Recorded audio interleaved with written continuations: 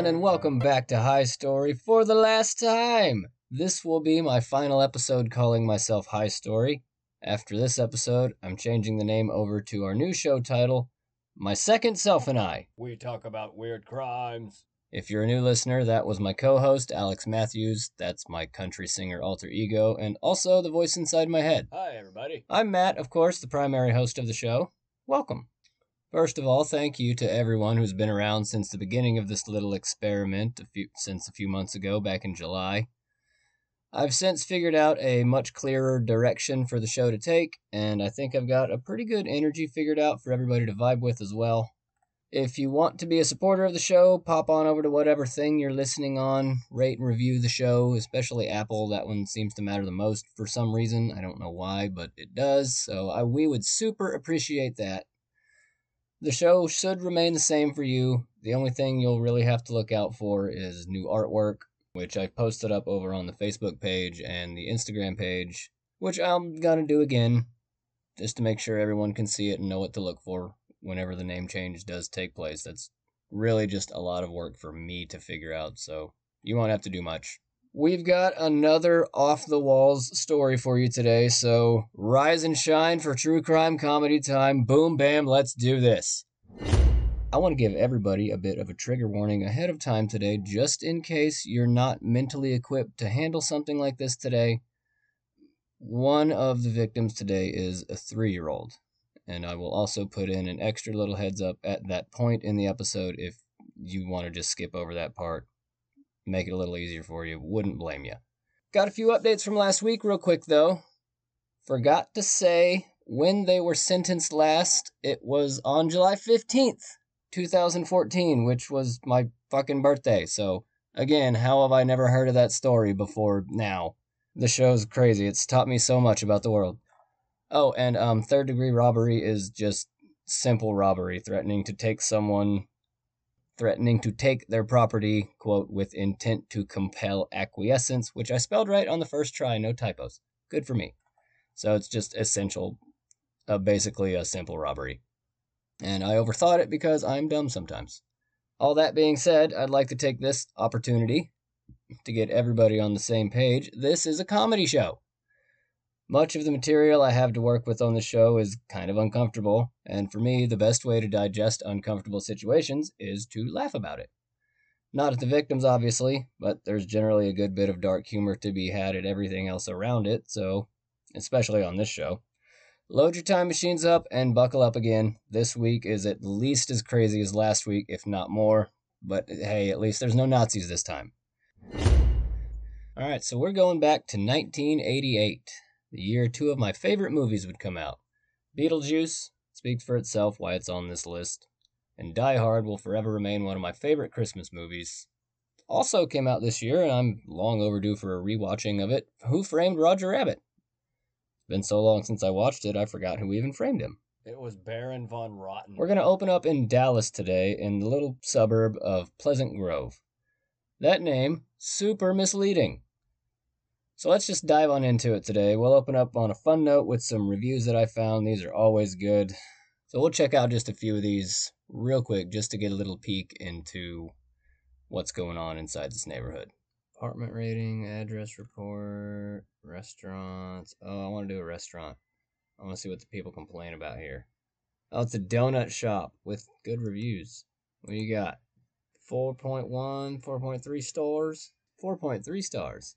Why are you using your street name to review a donut shop, Lil Laura Coyle? What are you doing that for? At least you gave it 5 stars, I guess.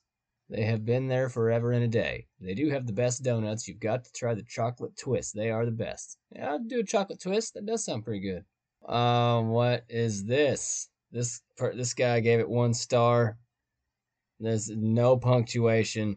I had her, was it cheese in the pig in blanket? She said it was, and when I look in there, it was not in there, just unprofessional. Okay, sir. What did he How can I help you further? What the fuck are you talking about?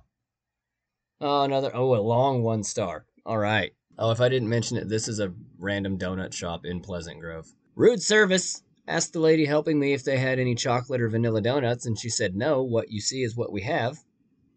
Okay, it's pretty standard donut shop. I'm not making more donuts right now. When we went to go pay, I seen that they had a fresh tray in the back of the donuts. I asked if I could have some. She said, no, they're still wet. Wet donuts? So I asked, can I have some? She said, no. I asked how long it would take for the donuts to be ready. She said, 5 minutes. Then I asked if I could pay for them. I'll wait. She said, okay, with an attitude. You got your donuts, though, so you had to wait? Big deal. Shut up. Here's another 1-star review. I paid for my order with change and put the rest on my card. The cashier didn't want to count it, made me count it, yo her. Then the male owner fussed at me for having change. Yeah, don't fucking give me coins. I don't want to count it. You count it for me. I don't know. Fucking, why are you surprised that they're frustrated at counting change? It's a pain in the ass. Another 1-star. Food always old pictures of food looks nothing like in person disappointing. I don't know what that person's trying to say, but all these 1-stars sounds like people who don't know how to go out to eat, and everything else is 4 and 5 stars. Nothing out of the ordinary for a donut shop. Pretty good. Probably check it out. Pleasant Grove Donut. Oh, there's another 1-star I missed. Oh, but they're not really interesting. They're just stupid. Donut shop. All right, well, we'll go to the town part now. All right, we got a 5-star review here at Pleasant Grove. Been here my whole life, and I wouldn't choose anywhere else. Yes, there are many times it's dangerous to walk around freely, but I wouldn't have it any other way. Wait a minute. Why not? What?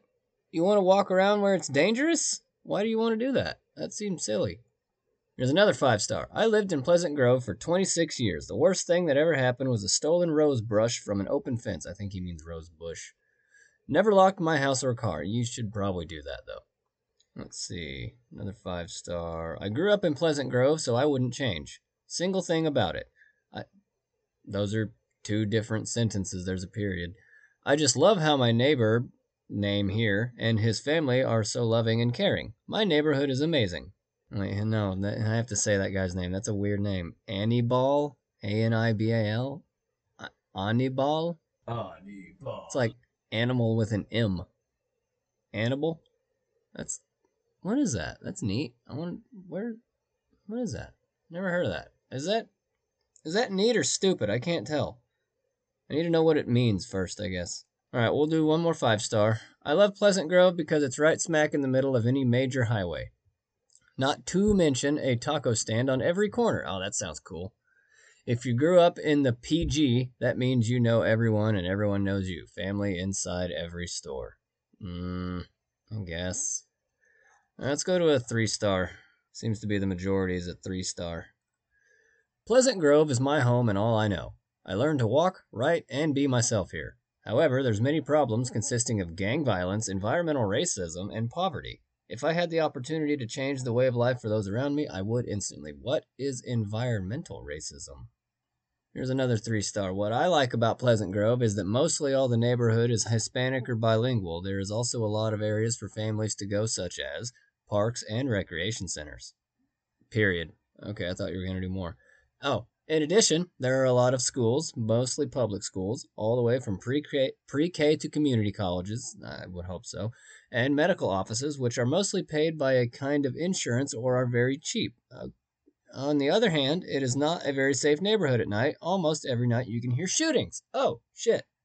I hope you have quick access to medical offices if there's shootings every night. Those aren't missing every time, probably. It's hitting something. It has to. Another 3-star. Oh. This neighborhood is extremely dangerous. There is gunshots, drunk drivers, illegal street races, drug selling, and more. And I do not recommend you live by here. It is very chaotic and not safe. The public schools are not very good. The education is not the same as in other places. I do love the community you have with your neighbors, but it's too risky to go out at night. Murder and crime rates are high in this area. Be careful. God damn! That's a 3-star review? That doesn't sound average. That sounds awful. Pleasant Grove is a nice neighborhood. Another 3-star. Pleasant Grove is a nice neighborhood. Many people would consider it in the, quote, hood, but it's really a nice place to settle down.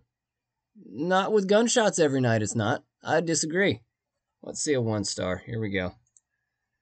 Terrible is the only filter applied. It just says terrible. I didn't pick the filter, it just picked it. First 1-star review. Grew up in PG, but over the last 20 years or so, the neighborhood has deteriorated. Absolutely no police presence. I'm glad I moved to the East Coast, but I wish my family wasn't still living in this crime-riddled wasteland. Yeah. Oh, Jesus. Another 1-star. The only club nearby allows 14-year-olds to enter, which is terrible. And yeah, they shouldn't be in there. Most restaurants are the same, and there isn't many choices. If you want to go somewhere nice, you usually have to travel about 20 to 30 minutes. Yeah, that's kind of everywhere. This next review is also everywhere. 1-star. Most jobs are low pay and part-time. They expect so much for so little. You hear a lot of people complaining about their job all the time. Only jobs really hiring in this area are grocery stores, which, yeah. Fucking here too. There's less crime, but that's kind of the only jobs, unless you're in the oil field or construction. Everything else is kind of just really picky choosy right now out here. Here's a 1-star review that's confusingly written. There are not easily noticed. THERE. You know what? I think I'm done with the reviews now. I think I've got pretty much what I need to know about this. This does not sound like a great place that I want to go to. It sounds like fucking, if you're familiar with the Houston area, this sounds a lot like Greens Point, or maybe the rougher part of the Galleria. Galleria, also a very misleading name. Greens Point too, sort of. There's a lot of named areas like that in the Houston greater metro area that they sound nice, but once you get down into them and start like going to places in there, like Sugarland, sounds sweet, right? Fucking no, it's not. Think again. It's not sweet in Sugarland. If you're familiar with the Houston area, think Greens Point. And I don't want to walk around down there in the daytime. So, probably not a great area. I looked at this house on Google also, and does not look like it's improved much over the last 30 some odd years. So around this time in 1988, Pleasant Grove was still very much like the reviews today mentioned. High crime rate, robberies on the rise, gunshots, drugs, idiot drivers peeling off down the street in strange cars. The people who live here, though, seem to have a collective watchful eye for their neighbors. Anything apart from the normal day-to-day street activities tends to get noticed, much like on the morning of May 20th, 1988.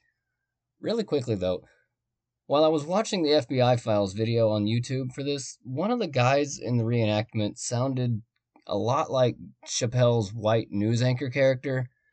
And I just can't stop thinking about this now. What if Howard Cosell broke in and tried to rob you? This is Howard Cosell, and it's good to have you with us for this event. Everybody get on the ground and no one gets hurt. I'm still so taut, so tight, so tense, so alive, so supple, so agile, so mobile, capable of every movement in the chronicle of the male sex. The applause, of course, is well taken. No longer will you have to toil in this until tonight Cosell-bereft arena. I'm in a desperate time situation here, but I must tell you, not a fortuitous one. Don't you dare make a sound, my memory being photographic to the point of absurdity. This robbery will show it like it is, by a man who tells it like it is. Will be right back. Alright, that was fun for me to do, and I hope that was fun for you to listen to. But really, would that make it more or less scary, do you think? I think either way, I'm shitting my pants. Alright, get your laughs in now, because this next part's kind of rough. The neighborhood started off that day like any other. People going to work, coming home from different places, normal morning activity for an active community. Sam Wright, a resident of the neighborhood, is playing with his 3-year-old son Andre upstairs, while his wife Evelyn Banks is having some downtime to herself downstairs. Normal morning, normal day, normal family, normal life. Normal right up until a gunshot rings out. Everybody who was outside at that moment collectively snapped their necks toward the sound. What the hell was that? At that moment, 4 men burst out of the house, dragging with them Evelyn and Andre, mother and son. Sam took off toward the back side of the house after wriggling free and ran in the other direction just as soon as he got free. I'll explain why later. One of the neighbors immediately calls the cops, obviously. Now, Normally, I'm not getting involved with my neighbors. I honestly couldn't tell you what the people around me look like. I know they're there. I can hear him.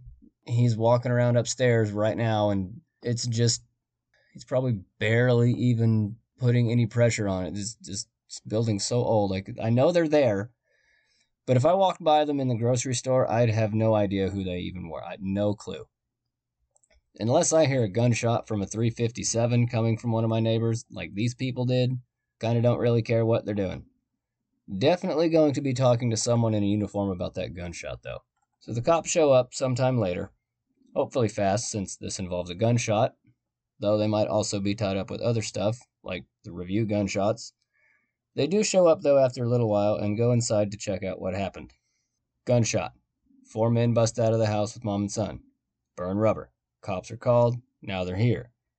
Inside, they find the house is a complete disaster. It's been ransacked to hell because the assailants were looking for a large amount of money. For those of you keeping count, we have Sam, Evelyn, Andre, and the 4 men who broke in, every one of whom I've already mentioned is currently accounted for.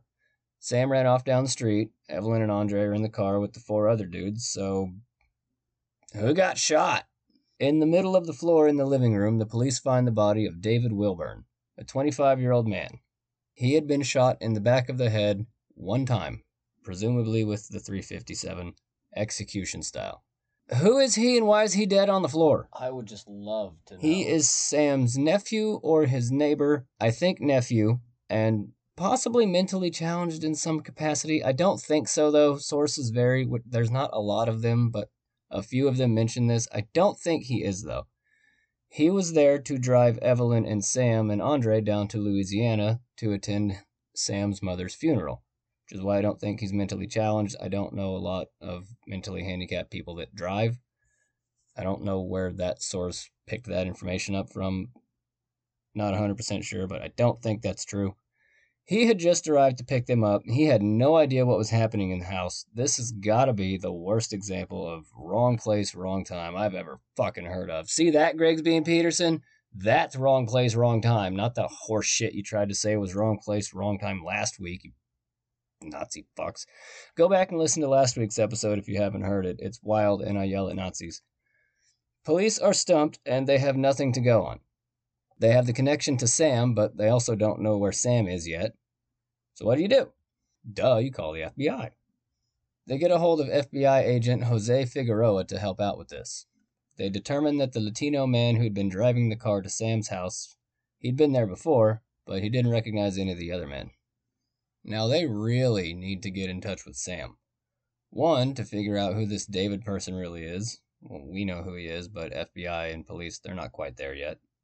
Another reason they need to speak with Mr. Wright is because Sam is a fugitive who has been trying like hell to avoid a drug conviction for about 3 years at this point, which is why he ran. They figure he probably wouldn't have gotten too far, so they canvass the neighborhood with business cards, talking to neighbors, urging them please contact them if they hear anything about Sam or anything else. And it worked! A few days later, the man himself, Sam, calls Figueroa, even with the charges he's facing, and tells them the only thing he knew about the man that came to his house and stole his wife and son.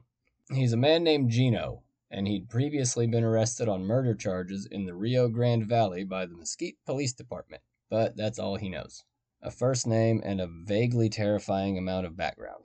He says he doesn't want to meet in person, but he'll call back again real soon. Not clear exactly why the Mesquite Police Department was down in the Rio Grande. Mesquite looks like it's right next to Dallas, but I don't know, I'm not a cop. And that kind of puts a damper on things, doesn't it? Gino's the only lead we have, and the guy that gave it to us just hung up, and we don't know where he is yet. Somebody better get Mesquite on the phone. Don't worry, they're a few steps ahead of you. They contact the Mesquite Police Department and talk to Larry Sprague. Hey, how many of you out there have an Uncle Larry? I swear everybody has an Uncle Larry. Anyway, they contact Uncle Larry in Mesquite, and he tells them, the FBI, that the man they're looking for is Genaro Camacho, or Gino as he's called. Or sometimes, I don't remember exactly where I saw this, he's also known to go by Dwayne Elizondo Mountain Dew Herbert Camacho, but only on very special occasions. Oh yeah? Like when? Well, mainly just that one time in that movie, but instead of Gino, it's actually just Terry Crews. Gino is 33, a known drug runner for some local gangs, mostly just weed, and mostly would also just distribute stuff at street level, often with the help of his other accomplices. FBI has no clue where to start finding Gino, though, so they track down his girlfriend, Wanda, instead. And Wanda seems like she's probably a bad bitch, probably hold her own pretty well if she's running with Gino. Gino is terrifying, as you'll find out as we progress through this today. He's not a nice guy at all. 2 days after the abduction, they track down Wanda, asking if she'd seen Gino. I don't know why I keep saying her name like that. She, of course, tells them no, I haven't seen Gino, which is really interesting because it's a lie. But she'll contact him if he turns up. I ain't seen nothing. Haven't seen him in weeks. As soon as they leave, she's on the phone with him. Hurry, Gino, they're on to you. You gotta get out of there. Probably way less frantic than I was, and with a much less stupid voice. I suspect that's also not the first time she's made that phone call. Police didn't quite have enough leverage to get Wanda to talk, but they lucked out whenever Sam called the very next day. And this time, they were ready for him. They had already set up a tap and trace on their end so that when and if he called them back, they could instantly start tracing the call and get a line on where he's calling from. Here's something cool. Nowadays, they can trace a call instantly, but back in the 80s and before everything was a digital signal, you'd have to actually trace the connections back to each individual relay point to figure out where the person was calling from. That's why in the movies you always hear, which bugs me, keep them on the line for the trace. I don't know. Agents pull up alongside on the road. They see Sam talking on the phone at a payphone. All right, we got him. Problem is, remember he's a fugitive, so they don't know how far he might go to not be arrested again. Being on the run for 3 years, and after what just happened 2 days ago when strangers stole his wife and baby, he's also probably pretty desperate and paranoid. He could have friends nearby with weapons keeping an eye out, or who fucking knows what. I don't know either. As he's finishing up the phone call, agents keep a safe distance back from the car he was riding in, and a little ways down the road, after determining there's nobody following them, they pull him over without incident and take him back down to the station to recall the events of that day, May 20th, 1988. We're going to go over them again too, but very briefly. Sam was upstairs that morning playing with Andre. His wife Evelyn was downstairs chilling out, just waiting on David to show up so they can hoof it over to Louisiana. Road trip, woo! Grab some expensive Doritos, this is a long drive. Then Gino and the other 3 men break in. We'll introduce them a little later as they become more relevant. They tear up the house, throwing pillows and sofa cushions and picture frames and shit all over the place, smashing shit with complete disregard for the rest of the house. That looks nice, fuck it, throw it on the ground. They're looking for about 20 grand, though, which is not going to fit in a picture frame or a sofa cushion, probably. You've never seen 20 grand in person either. Gino's pissed, he wants his money, and Sam was the last person to have it. So they gather them all there in the living room to interrogate whenever David knocks on the door, and then that whole thing happens. Knock, knock. Who's there? Oh shit, who? Oh shit, who the fuck are you, and why are you in my brother's house? And yeah, we don't need to go over that again. We know what happened. And I don't think I mentioned it yet, though, but Gino, obviously, if you haven't figured it out, he's the one who pulled the trigger. So that's where we are right now. Sam relays all the events, and they begin posting pictures of him all over the 80s version of Instagram and Twitter, news outlets and tabloids. Please call us if you see this guy. He's obviously very violent, armed, and very angry about a lot of missing money, which equals danger. The FBI does eventually get another lead, but they aren't exactly thrilled about where it came from. It was another small-time drug dealer named David Munoz, and this David, I think, is probably not very smart. Or at least not concerned with the bigger pictures in his life. He requests, in exchange for telling them what they want to hear, he requests the FBI to please turn a blind eye to what I'm doing, because if you catch Gino, I want to take over his drug debts and clients. That's the dumbest fucking thing I've ever heard. Yeah, he didn't actually think that would work, did he?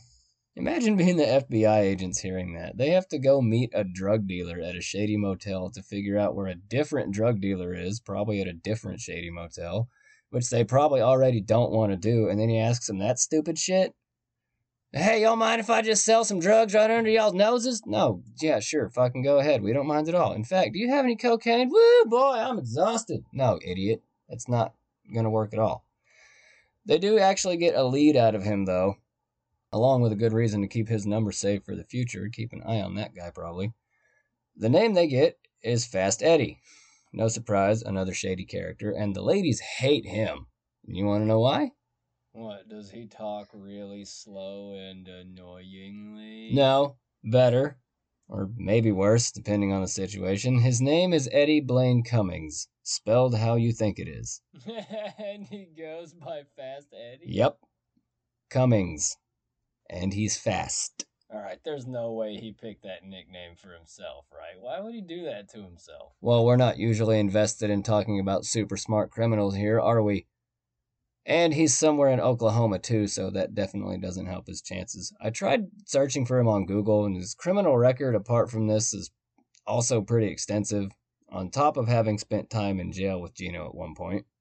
He's currently on parole at the time of this story happening. He is currently on parole for an illegal weapons charge, so they don't know exactly where he is, but they did come across a person who had seen him recently. I think that was at a strip club. Fucking cool, let's go. She tells him that he was supposed to be in Lawton the next day for some kind of lunch appointment and they could find him there. Alright, and I don't know if there's any documentation for this one, but I have determined 2 possible routes for the crew to have taken after the abduction. This is based on me being bored earlier today and just looking at maps. They maybe either took Murdoch to the CF Hahn Highway and rode that along I-45 until it changes to the I-35 in Dallas there, and then from there up Highway 29 going west toward Lawton, or He was really bored today. they could have rode the 635 around to the 287 until that shifts into Highway 44, which leads straight into Lawton. The reason I bothered trying to figure out their route is because I really want to know what restaurant they nabbed Eddie from. There's the Red Boot Grill, which doesn't look like it has a grill. Looks like the diner in your small town, probably. And among the 13 restaurants listed there on Google today, if this one was there in 1988, it was probably this one. But I don't know if it was still there, and it doesn't really matter anyway. On August 12th, 1988, police arrive at the restaurant he was at and wait until he exits, and they tackle him immediately as he leaves. You're under arrest. Now they have one of the accomplices. They need to get the rest. Old Fasty Boy says he didn't specifically have anything to do with the kidnapping, but he gives them the names of Juan Jackson and David Cook. We're going to talk a lot about Cook. Cook grew up in Stephenville, Texas. I've driven by that tons of times. And I also didn't realize how many Davids there are in this story. I thought it was just 2, but I forgot about Munoz, so there's actually 3. But he's going to be Cook, so it won't get confusing. FBI gets in contact with the Stephenville Police Department and asks them to keep an eye out for him. Not long after placing the call, Detective Don Miller calls Agent Bailey with the FBI. He tells them that Cook was found working at his family's convenience store and held there until the super police show up for more questioning.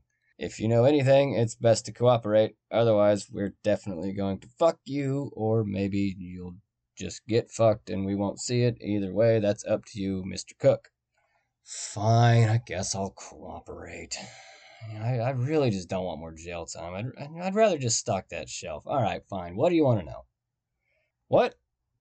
We want to know where the fuck Gino and the 2 abductees are, you dumb shit. He agrees to help in exchange for a lighter sentence, and they interrogate him for 2 full days trying to pull information out of him. He goes over the events of May 20th exactly the same as Sam Wright said, so everything lines up there. Camacho picks up Cook and 2 more people. He gave Wright 20 grand worth of weed to sell. Sam says it was stolen. Larry Merrill cut the phone line so no one could call for help. Juan Jackson cut through the padlock, whilst Cook and Camacho kept watch. Except Cook also tells them that after sweeping the house looking for the money, and after gathering everyone in the living room, Gino tells someone in the crew, not sure whom, to put the baby next to Mom. Oh no. And if the baby caused any problems or made any noise, to shoot the baby. What? No, don't shoot the baby. No, don't. Don't shoot the baby. You don't need to shoot a baby. There's never any reason to shoot a baby. Unless it's a baby Metroid. Just then, a knocking arrives at the door. followed closely by David, and then at that whole thing goes down. That's the David Wilburn. David. See, there's too many Davids. Random and specific. Camacho had told Juan and Cook to shoot. Neither one of them could bring themselves to do it. Shoot an innocent man in the head with a hand cannon. I couldn't do it either. No. Shit, I don't know if I could shoot a guilty man if I watched him do in front of me what he was accused of. I don't think I could even do that. So the question I'm sure everyone is wondering, and don't worry, I haven't forgotten about them, where the fuck are they? Cook's version of the story never wavered for the entire 2-day interrogation, and it lined up perfectly with Sam's story. They tore ass out of there, went to Cook's apartment in Stephenville to figure out what to do next, along with Evelyn and Andre. In the apartment is Spencer Stanley, he's a new member of the group, and also Juan Jackson and Gino are there.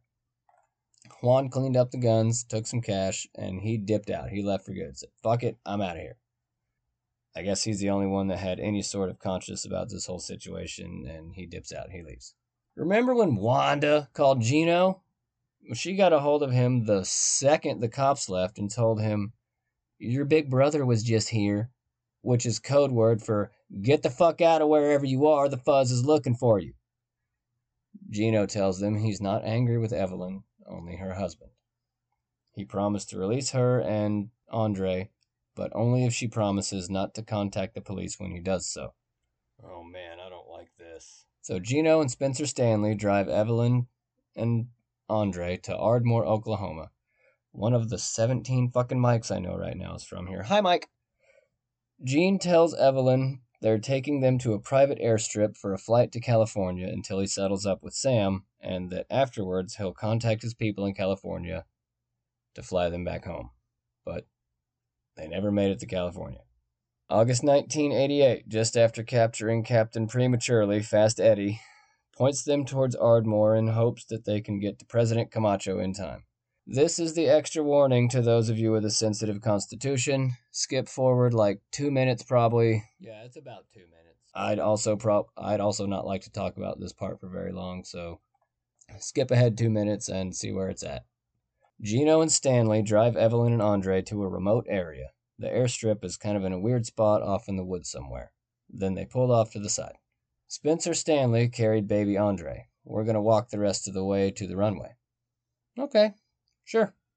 I have no choice but to trust you, dangerous man. After walking through the trees for a little bit, they come out on the other side of the woods into a clearing, and there's no airfield here. But there is a freshly dug hole with roughly the dimensions of a grave plot. Evelyn starts screaming, and Andre starts screaming. Gino and Spencer start screaming, hey, this is fun. Where's the ice cream? We all scream for ice cream, right? So where is it? I wish. No, anything would be better than this. Sorry, I needed a laugh real quick. Spencer Stanley takes 3-year-old Andre, throws him into the hole, and Gino comes up with a .380 and fires into the grave 4 times. 4 fucking rounds from a .380 to a 3-year-old little boy. What in the actual fuck, man? God. Then Spencer grabs Evelyn. He and Gino throw her into the hole. Gino fires 2 more times, hitting Evelyn twice. And they're both dead. And this was, I think, on the 3rd day after the kidnapping. Not completely positive, but I'm completely certain. I'm reasonably certain about that. Jesus Christ, man, this one's so uncomfortable. This is why I learned how to be funny. I'm laughing and making jokes in these because I'm uncomfortable talking about this. But if someone's going to talk about it, then you kind of have to talk about it. So next time you go out in public somewhere, just look around. Do some people watching. Look at how uncomfortable everybody is. Everyone's so fucking uncomfortable right now. Skinny jeans are too tight, or that lady's hat doesn't quite fit right on her head, and she's absolutely going to be a pain in the ass at whatever restaurant she goes to. She definitely has extra questions and complicated modifications. I'll flesh that theory out later on. But God, people are just so fucking uncomfortable these days. Welcome back, listener. That was gross. Be glad you missed that. You can probably imagine pretty clearly what the FBI agents' faces look like when Cook tells them all this. Probably pretty close to the one I'm making and you're making right now. They immediately make the drive to find the burial site. The next day, Agents arrive on the scene with Cook in tow to scour the area for potential grave sites and come across some new growth that looks like it had been recently disturbed. It could be seen pretty easily if you were looking for it, but most people probably didn't even notice. 3 months had passed by then. I wonder how many people walked right over them. But they find the spot and they start digging. There's one problem, though. If you remember from the Bobby Parker episode a few months ago, Oklahoma in August is hot as fuck.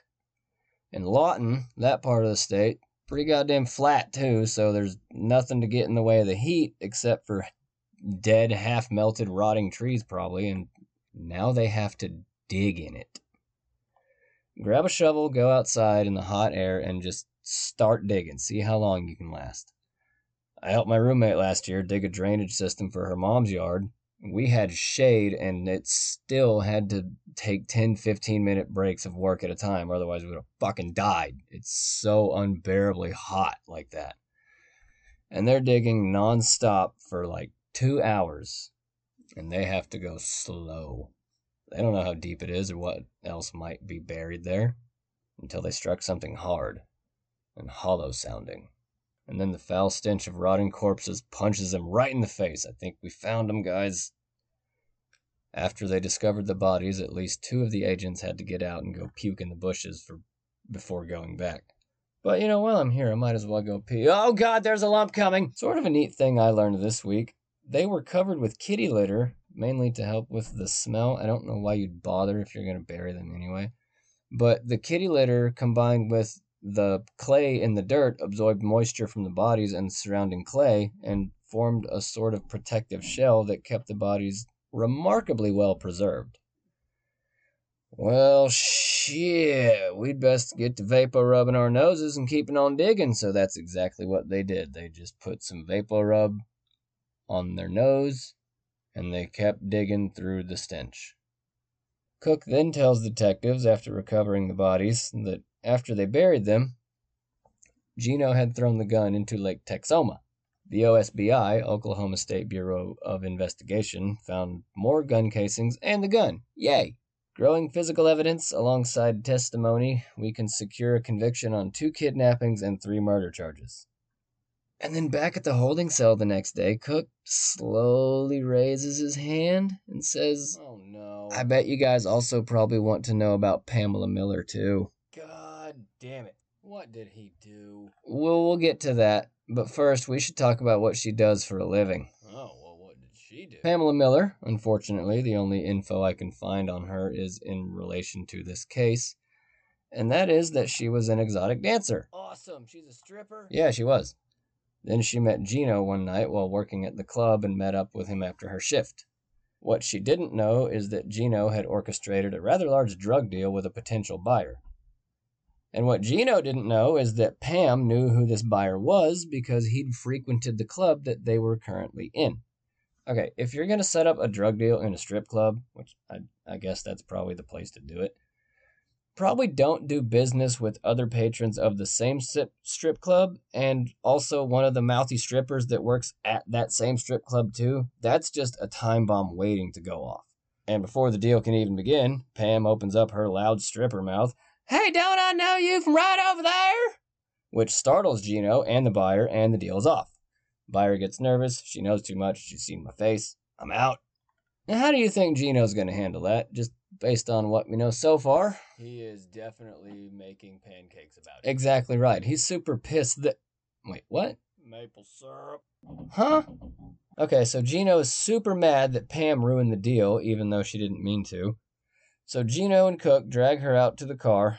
Cook hops in the driver's seat, and as soon as Pam and Gino get into the back, he starts beating the shit out of her, punching her repeatedly. But she's a Dallas area 80s exotic dancer, and you gotta be able to handle some shit, so she just starts egging him on the whole time because fuck you, starts calling him a coward and a pussy and a little dick and baby wiener and all that stuff and whatever, I'm not taking this shit going down without no fight. Cook's driving. He knows exactly where they're going. He didn't want to say anything about what's happening in the back seat because Gino is fucking scary. Good God, this man is terrifying. And also because Gino didn't stop beating her until she lost consciousness. And then tells Cook to stop the car. This is rough, everybody. Hold on. Cook pulls over. Gino gets out and drags Pam, unconscious and badly beaten body, out with him. Later out behind the car, with her head behind the wheel, and tells Cook to back up. So he does. And not that this makes it any better, but I guess at least it was only the one time. So they gather her up and head on back to Cook's apartment in Stephenville. While they're there, they do what anyone would do after brutally assaulting and murdering an exotic dancer. What, did he auto-fellate himself to death? No, but I kind of wish he did. That would be something to see, wouldn't it? No, instead of attempting to suck his own you-know-what and then breaking his neck, again, really wish that's what happened instead of this, they put her body in a 55-gallon drum, roll it out onto the patio, pile trash bags on top of it. Two weeks in a row with the trash bags, really?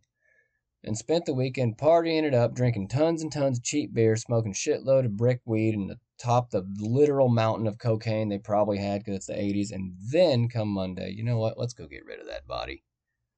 What the fuck, man? How do you party with a fucking corpse in a barrel on the porch? God, what the fuck? Bailey and Figueroa, Bales and Fig, I'm going to call them because it's fun and shorter, and it's midnight right now. They just have to be in complete awe of how much murder energy this guy has. They ask Cook, fine, well, where can we find the body? And Cook says probably the one thing you really don't want to hear during a murder investigation. He tells them, well, you won't. And they say, why? Hey, Red Kia, do you remember a few weeks ago when we talked about Richard and Hella Crafts? That story is what led me to this story today, and for those of you who are a little bit ahead of me, you're exactly right. They cut her body up just like how Richard did, and then put the pieces through a wood chipper. Dude, seriously, how the fuck did you find 2 of these? Don't question the rabbit hole, just follow it. Bailey and Figs are driving when he tells them this, by the way, and they almost ran off the fucking road because they couldn't believe what he'd just heard. I would have too. Holy shit, dude. He did what? Alright, so where are we going? Cook takes Figs and Bale to the site. Bales and Fig, either one works, actually. We're obviously not sure if we're going to find any remains 2 months later. The sun probably melted everything. It's hot as shit in Texas, too. We finally had our first taste of winter weather here a few days ago, and now it's right back up to hot and disrespectful outside. It's a week away from Halloween. I want open window weather, damn it. So Figs and Bale and Cook all get out to look anyway. Somehow they figured out the discharge paths, which I guess is just the angle and range that the machine would launch debris, and they start searching. Miraculously, it pays off, though. They found lots of bone shards and even some human tissue. Tree branches had more tissue dried by the sun, labeled according to location. They also found a few teeth, which matched dental records. 23-year-old Pamela Miller. 4th murder in 4 weeks. Where the fuck is Gino? And real quick, I have to say, that would be a fucking metal song title. Bloody trees covered in rotting flesh. Alright, we're done with murder now. No one else dies today. Myself and the 2 FBI agents have had about enough murder for one day, when out of nowhere, Spencer Stanley's family calls them and tells them that if you want to find Spencer, he is in Huntsville, Alabama. You should go get him. So they track him down, and he's got to be surprised when he opens the door. Knock, knock. Who's there? You're under arrest, punk! Oh, man, I should have said I wasn't home. That wouldn't work. Yes, it would. That's the rules of knock knock. No, it isn't. You have to answer the door. I don't have to answer shit. Luckily, Spencer does answer the door. Spencer tells them Gino had thrown the .357 into Lake Ray Hubbard near Dallas. The dive team never found that gun, but they did find a casing and several live rounds, which is not nothing. So much not nothing that taught me another new thing. Check this shit out. The rounds are taken to Materials and Devices Unit for neutron activation analysis, if you're also wondering what that is. Neutron activation analysis is useful here because lead bullets are created in batches, and each batch of lead has a distinct, unique chemical composition and signature. So, they remove the slugs from the shells, transport them to a nuclear reactor. Samples inside the reactor absorb neutrons, giving a precise reading of the chemical elements found in the lead, which acts as a radioactive signature, like a fingerprint, sort of. The signatures from each bullet were identical. That means the Lake bullets and the David Wilburn recovered bullets were from the same batch of lead bullets, which is so cool. Fuck yeah, science. So we have all this evidence and plenty of credible eyewitnesses to put Gino away for the rest of his life. He's murdered 4 people, kidnapped 2 of them, and who knows how many other people this man's left in his wake. These are just the ones we know of, probably. He seems to have also spent a little bit of time in Mexico. So where the shit is he now? He's definitely in Mexico. I think the town of Araceli? I'm not sure how to pronounce that one. I know what you're thinking. Can't the FBI just call Mexican authorities and have him arrested and extradited? Nope. Nuh-uh. No, Mexico can't help, man. That's drug kingpin territory, and if we set one foot in that town, we would all die a horrible death. So, lucky for us and my brain and eyes, Gino has no gang. They arrested everybody already, and his financial situation's starting to run dry. Gino's getting real desperate, and what do killers do when they get desperate? They get sloppy and they slip up. Hey, you gave me a real answer this time. Good job. I got you, me. He contacts his suppliers in Mexico, and they agree to make a deal if he can find a buyer in the States. So he looks for a middleman north of the border, some sort of low-level, middle, nobody, go-between guy. I think there's a specific word for that, but I can't remember what it is. He eventually does find a buyer willing to work with him, and he's excited. All right. Maybe I can get enough from this deal to flee deeper into Mexico and live out my days as a drug lord. And if not for that buyer being an informant for the DEA, that would be a great plan. Sucker. The informant then calls his handler with the DEA and tells him, "Hey, a man named Gino wanted to set up a drug deal. What should I do?" Hold that thought, buddy. I gotta make another phone call. So he calls John Lunt over in Fort Worth, Texas, and asks him about this. Lunt tells him, "Oh shit, that's Gino Camacho. Go ahead with the deal." So he calls Bailey with the good news. "We found him." They show the informant a photo. Yep, that's Gino. Yeah, he totally did it. The deal was for $1 million worth of weed, but they had to finalize the deal in person since it was such a large amount of money, and Gino said he's not comfortable doing a large deal with someone he'd never met before. All right, well, listen here. Listen, I'll tell you what I'll do. How about this? How about I give you $100,000 when you cross the border in McAllen? I don't know. Just as a deposit. How about that? Will that work for you? Can you do that for me? How about that? I'm asking you to trust me on this, Gino. Can you do that for me? Come on.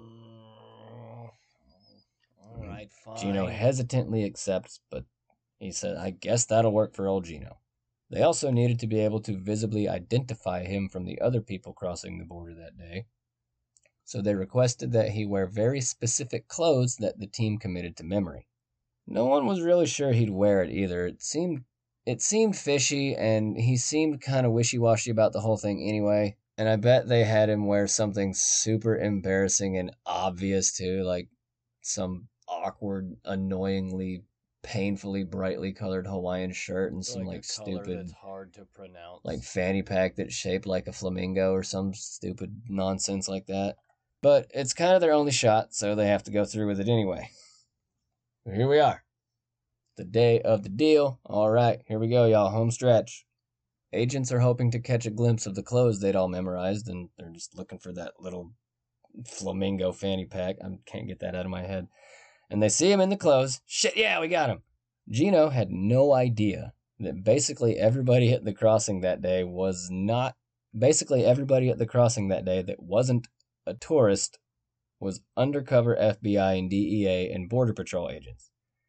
Tour guides, security, ticket taker, popcorn guy, funnel cake, booth operator, tilt-a-whirl guy, those are carnival rides. They're all undercover agents, parking lot attendants. Gino plays it obviously super cool. He says, "I'm Tomas Sanchez, and cool is my signature temperature. I have no ID. I am but a humble tourist coming back from a day trip." And they say, "Hi, Tomas, nice to meet you. Our signature temperature is, we're super pissed off at you for murdering 3 people, so why don't you come inside for questioning?" Gino somehow didn't catch on to the ploy and thought it'd be okay. I'm so smart. Look at these dumb Americans believing my lies. Mexican drug royalty, here I come. Yet he was already in custody and he didn't even know it. What a dummy. So they let his dumbass stew for like 2 hours in the cell while they waited for a print match to come back. They come back later with a few questions. So you addressed yourself as Tomas Sanchez, but now we'll just say Genaro Camacho, since that's who you actually are. And he says, well, if that's what the computer says, then it must be so. But I don't know anything. Bullshit. This is instantly, like in the next 90 seconds, front page news across the entire Southwest. Not really, but the next day for sure. Gino is charged with illegal firearms charges, conspiracy, kidnapping, and multiple capital murder charges. Cook was sentenced to 24 years. Spencer Stanley got a life sentence. Also, Juan Jackson got a life sentence. Fast Eddie, Captain Precum, and Larry Merrill, the phone cutter, both got 8 years each. I really hope they found out his nickname in prison and made him prove it. Oh, they for sure did. Sam Wright had to serve out his prior sentence and a little bit extra for running away.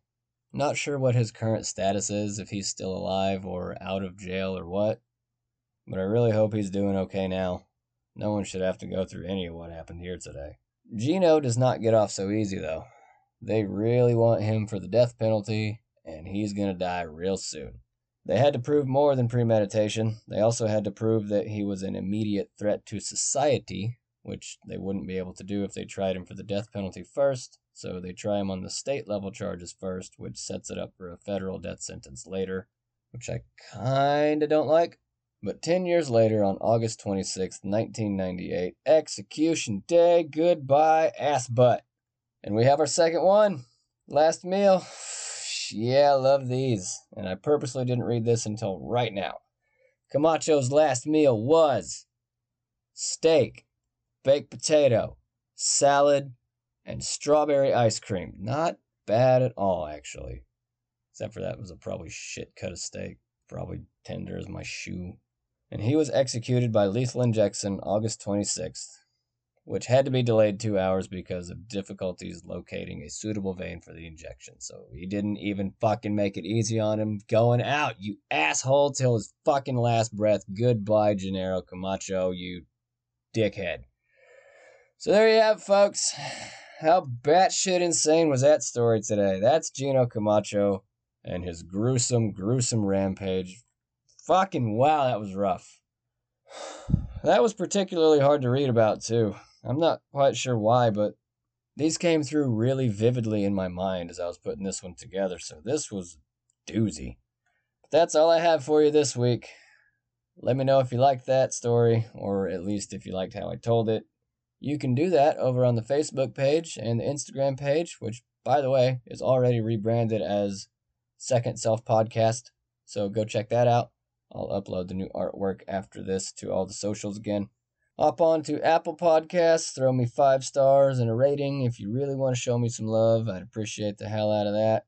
It really does help for some reason. Next week, can't stop, fucking won't stop. I have 2 for you next week. That's right, twice the amount of Matt in your ear holes as usual. That sounded gross. Sunday's regularly scheduled show, gonna be The Butcher of Hanover. If you thought we talked about some metal shit today, just wait until next week. And boom, bam, baby bunny bonus episode, Halloween night. Not going to tell you what that one is, but keep an ear out for that. And if I haven't told you beautiful degenerates out there lately, thank you so much for listening. We love it that anybody would even bother to take the time to listen to me make dick jokes about murders and somehow also enjoy it. So seriously, thank you for coming in, having a good time. Go have a badass rest of your day. I'll see you next week, everybody. Stay kind.